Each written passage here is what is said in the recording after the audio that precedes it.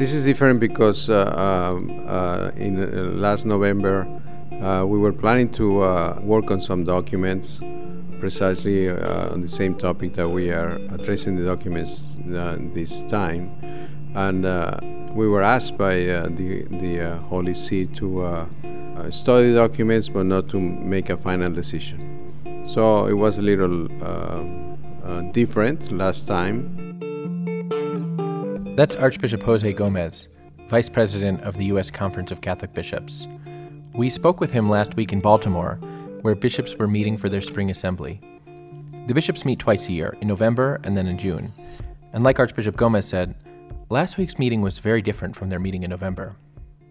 The November meeting, you probably remember, it took place just a couple of months after the Archdiocese of New York announced credible allegations of sexual abuse against then Cardinal Theodore McCarrick. That November meeting took place in the heart of a firestorm of scandal, disappointment, frustration, and more troubling revelations in the Church. In the middle of that scandal, the bishops came to Baltimore in November, ready to vote on a package of reforms they hoped would address the crisis. But then... Dear brothers, I need to open our time together with an important announcement. At the insistence of the Holy See, we will not be voting on the two action items in our documentation regarding the abuse crisis. The Holy See has asked that we delay voting on these so that our deliberations can inform and be informed by the global meeting of the conference presidents that the Holy Father has called for February 2019. I'm sorry for the late notice, but in fact, this was conveyed to me late yesterday afternoon. Catholics were mad. Bishops were disappointed. We actually covered this meeting in depth in episode 1, the very first episode of this podcast. So feel free to go back to that to hear more about it if you want to, but then come back to this one. Anyway, after that meeting, the Pope had the U.S. bishops take a retreat. Then he hosted that global sex abuse summit in February. Then more troubling revelations emerged. Catholics remained angry and distrustful. Even this month, discouraging reports emerged about abuse on the part of former West Virginia Bishop Michael Bransfield. And now, another meeting. This week, we're giving you a quick look into what happened at the bishops' spring meeting, and we'll bring you the voices of two bishops at the center of the reform effort. Then I'll be joined by DC editor Ed Condon to talk about what we think worked and what didn't work. You're listening to CNA Newsroom, the podcast that brings you the people behind the headlines. I'm your host, J.D. Flynn. Stick around.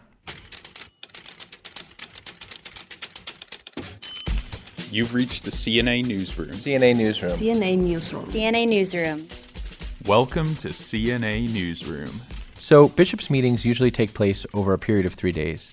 More than 200 bishops, archbishops, cardinals, auxiliary bishops, along with priests and lay observers and members of the media all gather in this massive hotel conference room.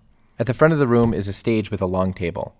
There sits the president of the U.S. Bishops' Conference, right now Cardinal Daniel DiNardo of Galveston, Houston, and the vice president, Archbishop Jose Gomez, who you heard from earlier, and the conference's general secretary, Monsignor Brian Bransfield, who is responsible for running the offices of the USCCB. Each day begins with prayer.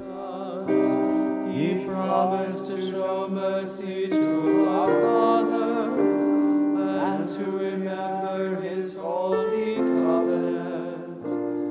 And then the bishops go about the day's tasks. It's like a business meeting for the leadership of the church. All those in favor of following the committee's recommendation to reject the amendment, please say aye. Aye. All those opposed, please say no. The ayes have it, gentlemen. Thank you, brothers. Thank you very much. On the first day, the leaders of different committees within the USCCB give updates on their work, and they explain any measures that the bishops will have to vote on later in the week. At this meeting, the second day was spent mostly in smaller, private, regional meetings. Then in the afternoon, there were more updates from committee leaders about amendments to the measures that they had presented the day before.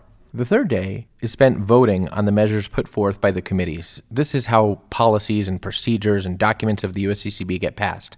This meeting, most of those measures were efforts to respond to the sex abuse crisis. Now remember, in November, the Vatican suspended any voting or action on measures in response to the crisis. But at this meeting, the bishops were free to move forward with debate and with voting. There are a couple of different items. This is Bishop Robert Dealey. He's a canon lawyer, and I've known him long enough that I think of him as Monsignor Bob, but Bishop Dealey seems more appropriate for the podcast. Bishop Dealey is chairman of the Canonical Affairs Committee, so he was in charge of developing most of the measures the bishops voted on. There's the hope to be able to establish a national reporting mechanism for allegations which might be made against a particular bishop, because it becomes abundantly clear in the last year that these things can happen and people need to have a way in which they can bring that report to the proper ecclesiastical authority where it can be dealt with. And so this third-party reporting system as well. The Holy Father has given a document for the whole world, which is called Vos Estis Lux Mundi, which is You Are the Light of the World, which calls everybody throughout the world to have a way of dealing with crimes of sex abuse perpetrated by bishops or priests or religious of any kind. Though we have made much progress with the Charter and Norms of 2002, this is a worldwide document, very much grounded in the documents that we've already promulgated and worked with for the last 17 years. But now we have to apply those to bishops, and so we have a document on applying Vos Estis to bishops. And also we have a statement of episcopal conduct, which basically states what we are called to be as bishops and the moral call to live out our life with integrity and truth. And it's a restatement of things that we promise at ordination and in our baptismal call to live a moral life. That's another document.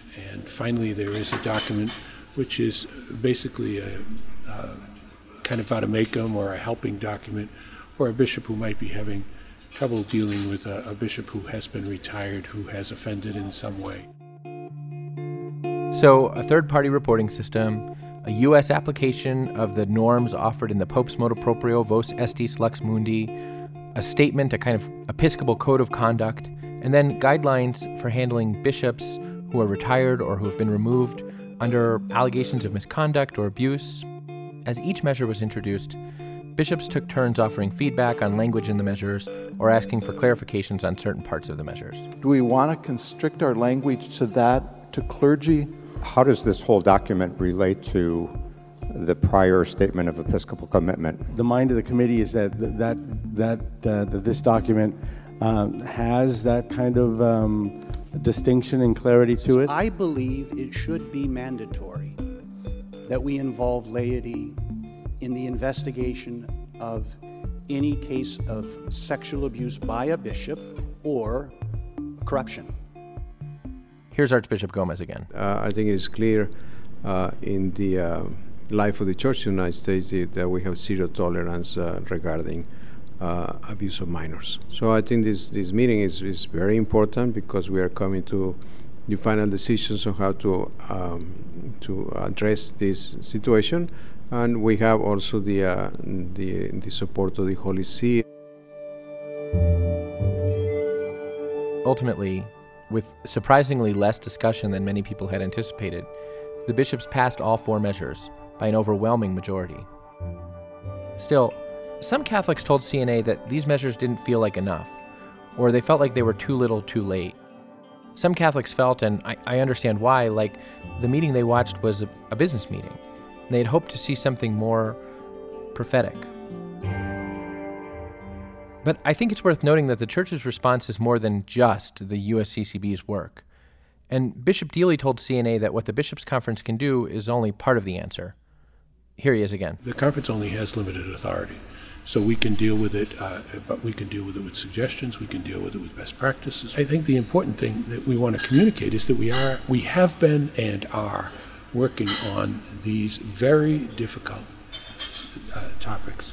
And I think that what is important and what we need to remind people is that, in fact, there has been a great deal of good work done, and we have been able to make our environment in the Church safe environments. I have heard it said that the Catholic Church in the United States is the safest place for children to be. And I think that is true. Now we have a situation in which we are dealing with other crimes besides the sexual abuse of children, and so we'll have to we're looking at that and trying to put things into effect, and that will make it possible for us to be able to deal with that as well. So I think the important thing is what my committee is doing, what the bishops are doing here, is trying to put us in a place in which the gospel becomes paramount in what we do, and that people feel that we are dealing with the problems and difficulties that are in our midst, and in the best way that we can. Here's Archbishop Gomez, who told us that the bishop's main objective is to be there for the victim survivors of abuse. Obviously, there is a situation that somebody has suffered as a consequence of sexual abuse. There are some channels that can be used right now to talk about that situation, those situations. But I think the delay in putting together some of these means is just the technicality of how to do it. But obviously, as I said at the meeting, our first priority is the victim survivors for their healing and their care, because it is a tragedy. I think it's important, first of all, that everybody understands that we are totally committed to this process and to the purification, conversion of the church in the United States, and for that matter, the universal church. And at the same time, I think we need the prayers of everybody, every faithful in the United States, that we continue this process and that we are together. I mean, we are the church, all of us, the bishops, the priests, the religious, the lay faithful, we're the people of God. So let's continue to work together for the glory of God and service of the people of God in the United States. I'm J.D. Flynn. You're listening to CNA Newsroom. When we come back, I'll be joined by CNA's DC editor, Ed Condon, and we'll talk a little bit about some of these measures, whether we think they'll work, whether we think they won't work, and what could come next for the church. We'll be right back.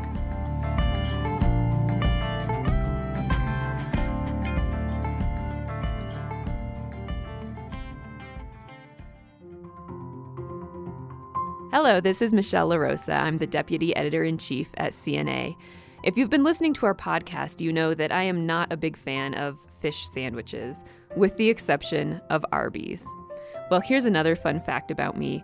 I am actually not a huge fan of podcasts, with the exception of CNA Newsroom. Normally, I just listen to country music almost exclusively, but I make an exception every Friday morning to listen to the latest episode of CNA Newsroom. It's entertaining, it's informative, it's a great way to stay up to date on the latest Catholic news. I subscribe on Apple Podcasts, so I never miss an episode or a bonus episode. And you can do the same on any podcast platform, Stitcher, Spotify. Just search for CNA Newsroom and subscribe today. And if you like the podcast, leave us a rating and a review. That will help other people find it too. Hey everybody, welcome back to CNA Newsroom. In the first half of this podcast, we talked a little bit about what happened in Baltimore, and we heard from the bishops about how they think that went. But I am joined now by CNA's DC editor, Ed Condon. Ed, what is your take on what we've seen over the last few days? I have kind of mixed emotions about the whole thing. I think that the bishops did some good and solid and noble work in terms of passing measures that are going to have a real impact. I think they did a very good job of coming up with a credible strategy for implementing Vos Estis in the Church in the United States. I think the statement on affirming episcopal commitments had some very interesting points in it. And I think that the protocols for diocesan bishops on restricting the ministry of retired or resigned bishops in their own diocese has some value and could open up some interesting possibilities for a little bishop-on-bishop discipline in the future. But at the same time, I feel like there were a lot of missed opportunities. I think that at best, these measures are going to mean that the problem of episcopal accountability and the crisis of episcopal accountability fades away rather than is brought to a definitive close. I think a lot of the faithful were probably watching the live stream of these sessions and looking to see their own bishop say something strong, looking to see them take the side of the faithful, share some of their outrage, share some of their pain over what's come to the fore in the last year, particularly around the examples of Theodore McCarrick and Bishop Michael Bransfield.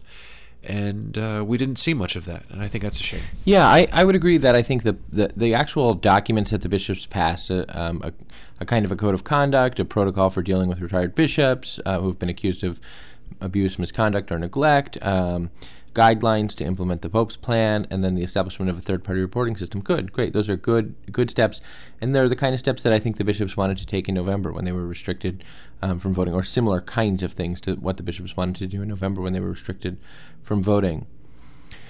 But as I talked to staffers, USCCB staffers, observers at the meeting, lay people, priests, religious brothers and sisters who were here at the meeting, a lot of them did kind of echo what you're saying, which is that they had hoped for a more a sense that the bishops were feeling the same kind of discouragement and resignation, perhaps, or anger that many Catholics are feeling. You know, when the report about Bishop Michael Bransfield was published last week, really grave misdeeds on the part of Bishop Bransfield were published, and then kind of report about his propensity to give large cash gifts to the kinds of figures who might call him to account, his brother bishops and Vatican officials. When all of that was reported last week, I think for a lot of Catholics it was like reminiscent of exactly how they felt when the whole McCarrick scandal just first started, or maybe even worse, because it was like, well, it's not just one bishop who we've seen in this really gravely problematic situation, but more than one, and are there others? The Catholics who I talked to this week were asking me, do the bishops get how frustrating, demoralizing, and discouraging that is? And I think they do. The bishops who I talk to, I think they do get it. When I talk to them on a one-on-one basis, or when you and I talk with them, or our journalists talk with them, I think they do get it. But at the meeting, there was kind of a focus on the technical and procedural aspects of these policies that they were creating, and probably to the detriment of the kind of thunderous and prophetic and authentic experience that the Catholics were hoping to see, and the kind of really personal reflections that they were seeing from bishops in the last meeting back in November. I think that's right. The other thing that strikes me is, you mentioned the report that was released or leaked, really. Yeah, right. That's part of the problem, isn't it? Bishop Michael Bransfield, and it wasn't just the accusations against him. I think the real scandal around the leaking of the Bransfield report is not what Bransfield was found to have done, or at least looked likely that he has done, but it was this envelope culture that we talked about on the last podcast, I think. And also the initial decision by Archbishop Lori to sort of omit the names of bishops who had been in receipt of gifts from Bishop Bransfield because he thought it would be a distraction. And I think this angered the laity, myself included, really, for a number of reasons. The first of which is obviously it's extremely unedifying to be confronted with this sort of Bustarella culture in the church anywhere in the world, in the United States or in Rome. But also the idea that, naming the other bishops who had been in receipt of these gifts, or who might have had an incentive, wittingly or otherwise, to look the other way, or perhaps not look too hard at Bishop Bransfield's conduct. This is part of the problem, and to think it's a distraction is to minimize and ignore what is a problem.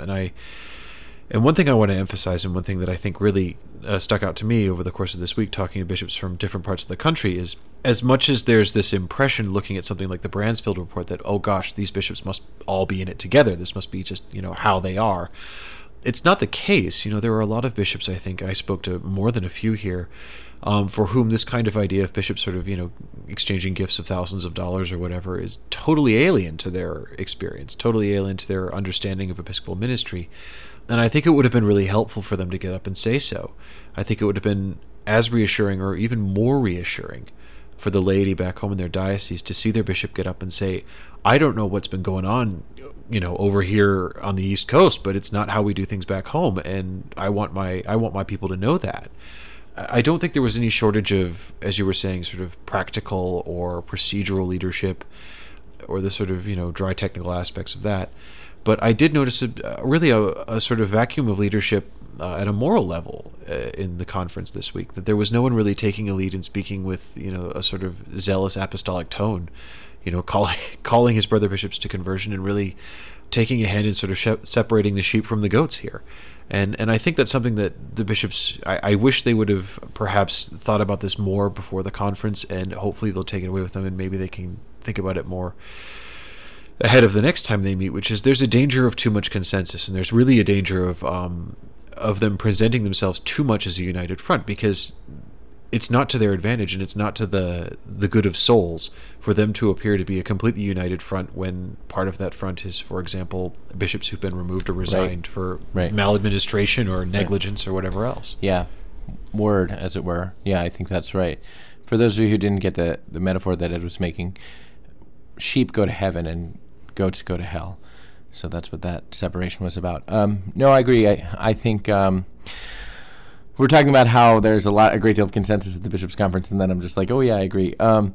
During the Bishops' meeting, Dr. Francesco Cesario, who's the chairman of the National Review Board, and Colonel Anita Raines, who is a chairwoman of the National Advisory Council and a podcast listener, hey Anita, both made mention of the zeal that Catholics have to have information released about Archbishop McCarrick, for us to get a comprehensive report and an understanding of what happened, and not only what happened, but who McCarrick's protectors were, and whether enabling or ignoring or looking the other way in the face of grave evil is commonplace, or something that needs to continue to be rooted out.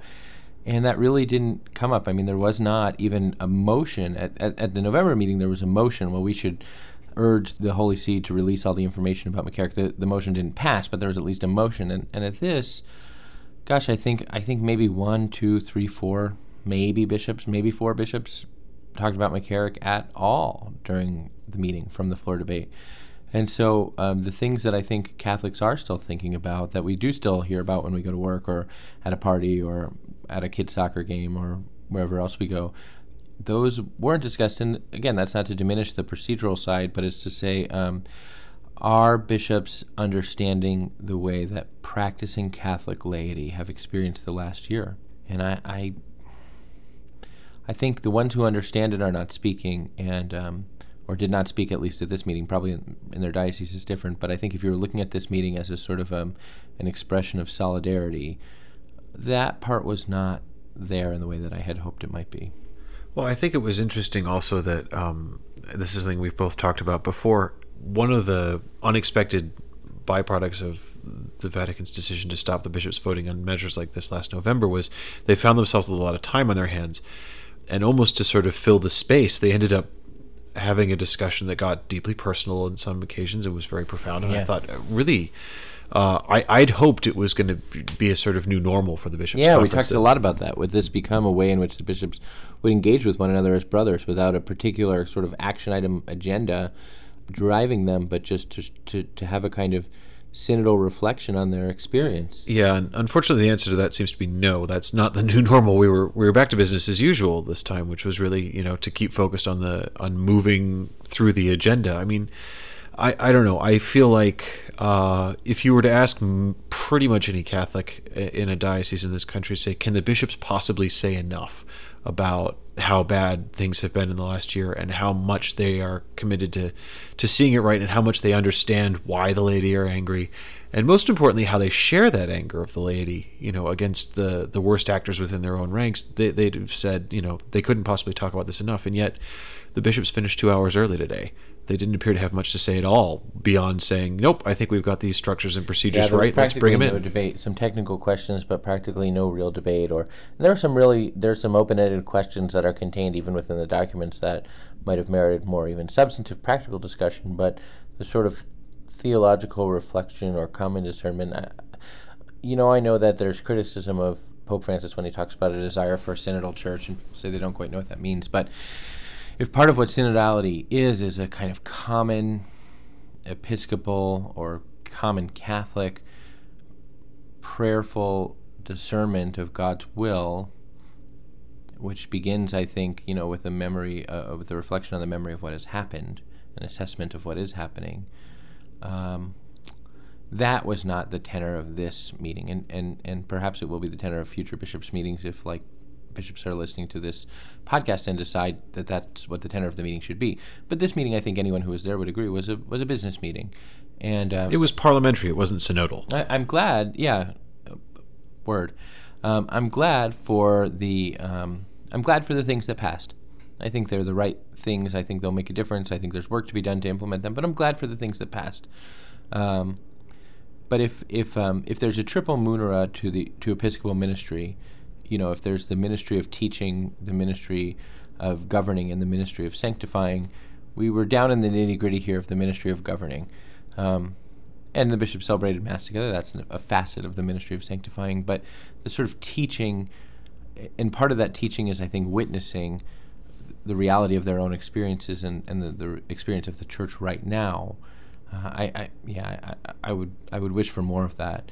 And part of me wonders, okay, well, we sort of work in Catholic media. We're really paying attention to this stuff. We're zeroed in on this stuff.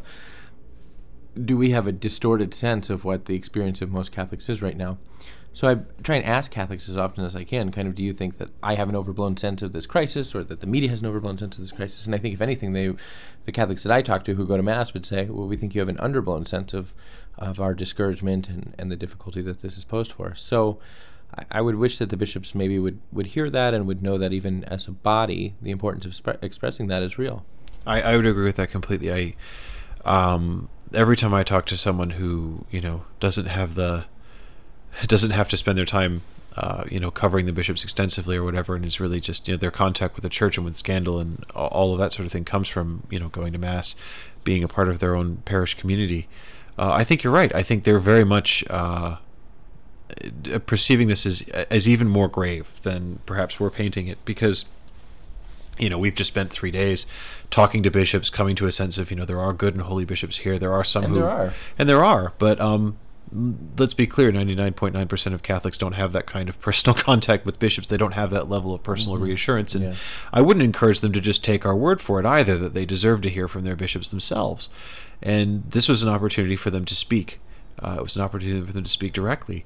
And you don't have to get up and propose a technical revision to the minutiae of the language of action item 11 on an agenda to make use of the fact that there's a microphone there and an audience of all of your brother bishops in person and all of your lay faithful potentially on a screen somewhere, to say, I know what's been going on for the last year. I know the extent of the damage that's been done, or at least I can guess at it, and I have a sense of the urgency of the problem, because I think really the best case scenario coming away from Baltimore this month is that if all of these procedures work perfectly, if all of them are set up in great time, and all of them come into place without any hiccups or hitches or delays whatsoever, the best case scenario is in 10 years we end up with Episcopal accountability where we are today with clerical sexual abuse after 2002, which is that the structures have worked. Broadly speaking, the problem has been dealt with. We're not really seeing any kind of incidents on a dramatic or noticeable level of ongoing offending. The rare occasions where there is something, it's dealt with swiftly and effectively. But I don't think we have that much time, and I certainly don't think the bishops have that much time to play with to hope that the problem just sort of eventually dies out. They need to take drastic and apostolic and prophetic and zealous action to really heal the breach of trust. And you can't do that with a document. You have to do that, as Pope Francis would say, by getting out and amongst your sheep and telling them that you're with them. June 20th, 2018 was sort of began a year that began with a bang. This big, shocking announcement about McCarrick, and then just sort of one shock after another. But it was a year, to borrow a phrase, that began like a lion and kind of goes out like a lamb, with practically nothing really large that people can wrap their hands around. The procedural things are really good. The bishops actually should be proud of having passed them. But there's not a kind of symmetry to this year, in that where we ultimately are ending is, okay, we have some policies in place, but in the church, penalties, for example, do a number of things, and one of them is to repair scandal.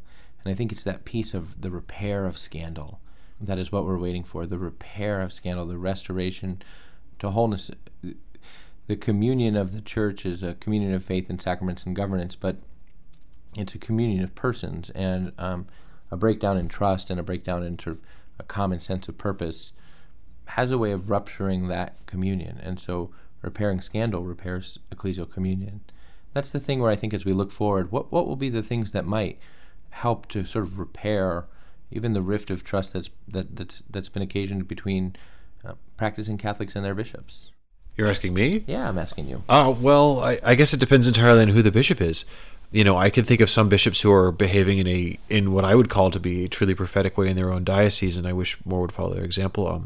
One bishop I've singled out on the Twitters and in writing recently is Archbishop Hebda of Minneapolis, St. Paul, who has called a synod for his archdiocese, which is going to take place in Pentecost 2021. It takes a while to get these things organized, and I was speaking to him a little bit earlier this week and telling him how impressed I was with this decision, not just because it's a grand gesture, but because it's something that really recognizes and honors the ecclesial structure of the church. It involves every aspect of the church's life and people, from the bishop to his auxiliaries to the clergy to the laity, that everyone's in this together. But more importantly, that it's not, some narrow crisis meeting that aims to produce a quick fix or a technical thing, that it's an open-ended, broad horizon. We are a living church in this city, and we need to look forward not just to addressing immediate scandals, but we need to really think about how we're going to continue living together as a church in the coming years. And so I really would like to see, that sort of level of vision demonstrated in other places. If you're a bishop on the East Coast, particularly one that may have had a former leader who's been embroiled in scandal of one kind or another, I think, and this isn't something I unfortunately have a great deal of hope of seeing, but what I want to see heroic to the point of self-sacrificing leadership by example. I'm aware that some bishops, you mentioned Cardinal Tobin, said that they have certain limitations on what they can release about Theodore McCarrick, for example, because of grand jury investigations or whatever. And okay, if there are civil law impediments, fine. But certainly in Washington, D.C., for example, we know because, we've had multiple on the record conversations and confirmations of this, that Theodore McCarrick operated an Archbishop's Fund, which was under his sole use and discretion. We've tracked and reported on millions of dollars going into that fund, and we don't know where any of it went, but we know that the Archdiocese know because they've told us they audited it every year. That's not subject to any civil procedure. That could be made available tomorrow if they wanted to. And I suspect the reason that it's not going to be released, at least by an official channel, is much for the same reasons that Archbishop Lori chose to leave the names of Michael Bransfield's recipients of gifts out of his report to Rome, which is they think it's a distraction, when in fact it's not a distraction. It is the blueprint of what's wrong in some parts of Episcopal culture. And until we get honest and frank and fully functioning answers to that, I think these kinds of scandals are going to continue to dog the hierarchy here and in Rome. And I think we're going to continue to see a sort of slow death of credibility by 1,000 cuts. And it's funny because I think the bishops, when asked about those kinds of things, and I've asked bishops this week, when will you release what you have? Because there are lots of things, among them those Archbishop Funds records that we really are pursuing. We're trying to do what Pope Francis said we should do as media, which is try to suss out what the reality is. And so I've asked bishops, when will you release what you have? And there's a sense in which it's sort of like, well, we're trying to move forward. We have these new norms. Why won't you let us move forward? Why would you kind of keep kind of pursuing this stuff? At a certain point, you're just kind of dragging it out. Okay, that is a sense, and that's perhaps a perspective that's being offered. But frankly, it's a nonsensical one, because you said earlier that any structure, however well put together, is only as good as the people who implement it. And the crisis facing the bishops in this country, particularly right now, is that they don't have faith in the people charged with implementing this, and they won't until they have a clear accounting of what went wrong last time. This metropolitan model that I think it was Bishop Robert Dealey said has been used in some iteration has been used 4 times in the last year, and apparently with some success, depending on your definition of success. But if it had been around at the time of Theodore McCarrick, how would that have worked? You wrote something, I think, earlier this year about how that would have played out, and it wasn't going to be very successfully. Right, because the senior suffragan himself would have been, McCarrick's longtime vicar general, and a bishop who himself is perhaps, there's perhaps evidence of his being morally compromised himself. So, this is. the credibility of these reforms hangs on the credibility of the people charged with implementing them. And one way to restore that credibility, unquestionably, is to release the kind of information that's being asked for. And so I think we have to continue to ask for that. And I do think people are either going to move on either by just moving on or by there are going to be more people who are discouraged and who just don't trust the church, and that'll be a long-standing kind of rift in the church that can affect the salvation of the souls. And the way to overcome that, I think, is with a true dose of transparency. And I think for us and for our listeners, one thing that we have to reckon with, and I've talked about this before, is that it may not happen. There may not be the manifestation of transparencies that we're asking for, that our listeners are asking for, that great swaths of the church are asking for. And then we have to say to ourselves in some way, well, Lord, to whom shall we go? You have the words of everlasting life. How do we make our peace with being the sons and daughters of a church in which our leaders are not acting in the way that we have asked them to act? And that's a challenge. But I think for us it's an important spiritual challenge to recognize, because none of us want to pretend that we're not discouraged. But none of us want to lose our hope in the promises of Christ in the church either. So there's just a challenge. There's just a cross that Catholics will have to carry for as long as they're asking their bishops to tell them the truth about certain things and not getting the answers that they're looking for.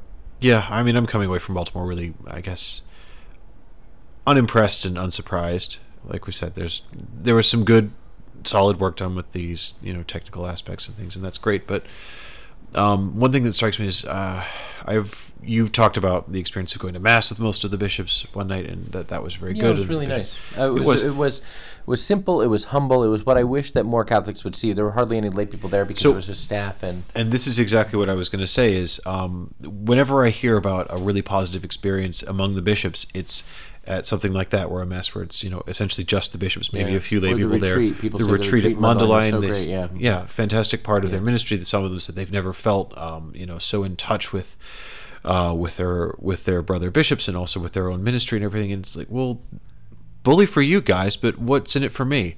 How does that help me, the layman in the pews? I'm not there. I'm not seeing that. I'm not getting any of the benefit of it. And I wonder if almost they're having too much of what they need behind closed doors. You've mentioned the idea of, well, maybe we should take the cameras out of the room. I kind of feel like, well, maybe we need to put these guys on permanent television, because, if I felt like a lot of the bishops there were, I would say, a little too relaxed about the process of change and reform and moving past this scandal that, you look around the room. I didn't see a lot of people sweating bullets over the state of the church in this country, and really they should be. I mean, but I disagree with the solution of permanent television. Well, I know it's hyperbolic, but I really do think that the reason why that. So I went to Mass this week, the kind of opening Mass for the conference, and a lot of times the opening Mass for the conference is at the Basilica, and it's like this big thing, and there's a cantor, and she's a very high soprano, and there's an organ, and maybe harp.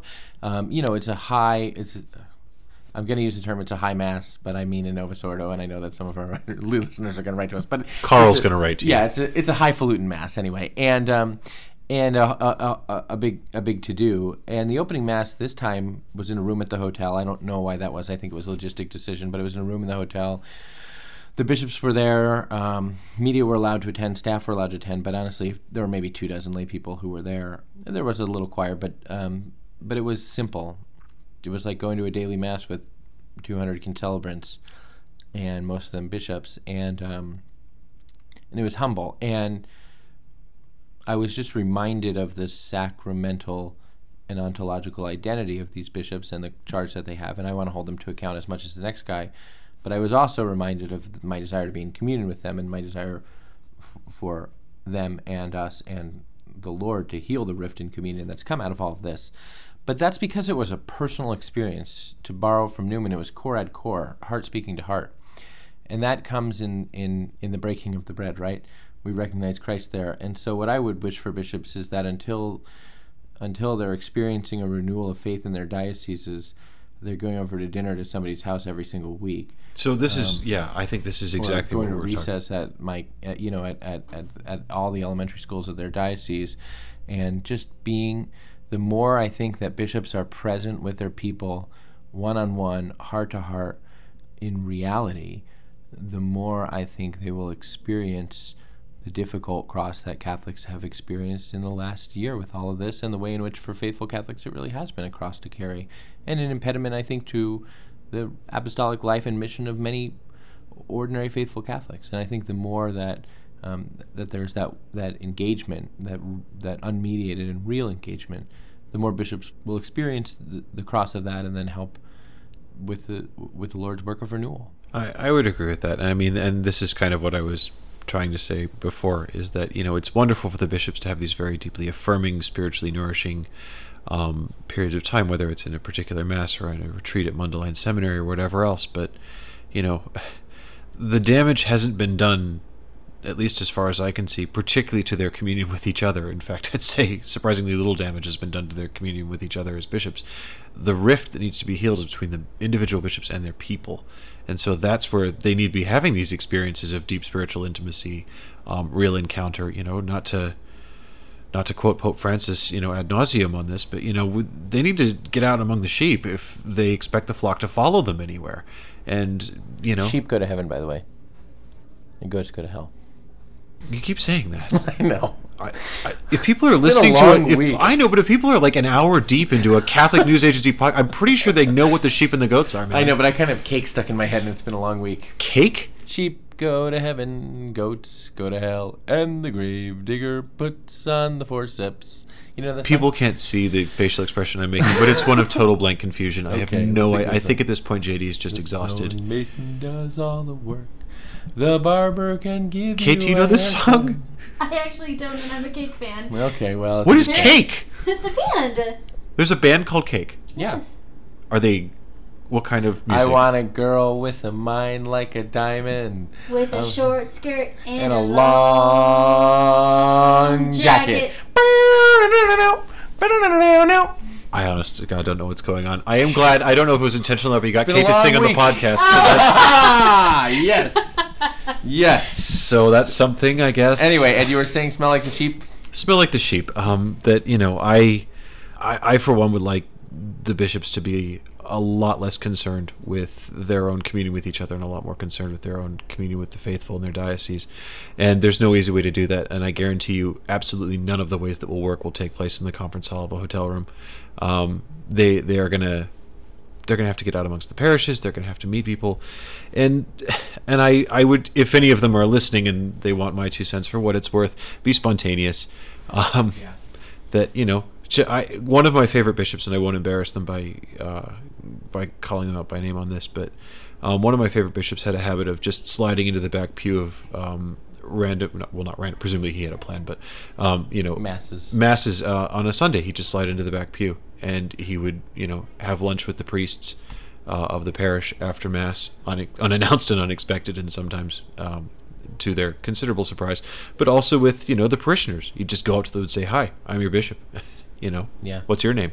Yeah, I think that kind of stuff is hugely important right now. It's hugely important at any time. I think about Wojtyła taking off, when he was Archbishop of Krakow, taking off weeks and weeks and weeks and weeks and weeks from the chancery, trusting someone else to kind of go to the money meetings and the strategic planning meetings, and just going to spend time with families and with his priests for weeks, and what a difference that probably made for him and for them and for their salvation and for the universal church. So here's it. Since you seem to like explaining gospel metaphors that I'm using, I'll throw out another one, which is that Christ was very fond of saying that I know my sheep know me, that the sheep know the shepherd's voice, that they only follow the shepherd's voice. And I don't know a Cake song for that.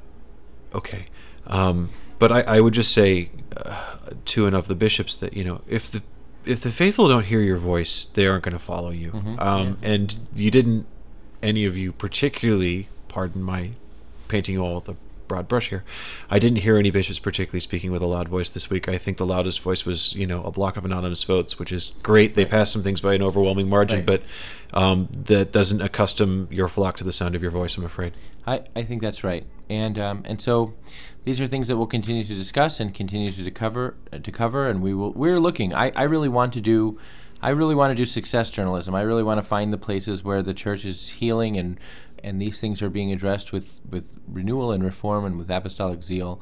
And we're looking for them, and we'll continue to look for them and cover them when we find them, and they do exist, and we'll continue to talk about them 3 quick highlights for me of this week that I do want to note. First of all, we had a great team here in Baltimore. We had you, Ed, of course, were here, and I was here. Yes, Matt Hadro, DC correspondent Christine Russell, and photographer, interviewer, producer, executive producer, editor extraordinaire, Kate Veik has been here with us, and Kate, you've just done a great job, and that's been a real highlight for me. So the good work of CNA here, the good work of CNA back in the Denver home office and in our other bureaus, kind of picking up the slack as we've had 2 editors here, and Carl, our managing editor, Michelle is out this week, and so Carl has been working hard, and so have all of our writers, and Peter Zelasco, our social media director, has been working really hard this week as well. And so the good work of our team and how proud I am of that. And then probably the third highlight for me is that the crab cakes in Baltimore are really good. So we'll continue to talk about those things too. Ed, so thanks so much for talking with me this afternoon. It's been a delight to be in the same place at the same time for a change. I concur. The CNA Newsroom is a production of Catholic News Agency, a service of EWTN News. I'm your host and CNA Editor-in-Chief, J.D. Flynn. We're produced and edited by Kate Veik and Jonah McKeown. Our executive producer is Kate Veik. Special thanks this week to all the bishops who spoke with us and to all of you, our listeners, and we will talk to you next week.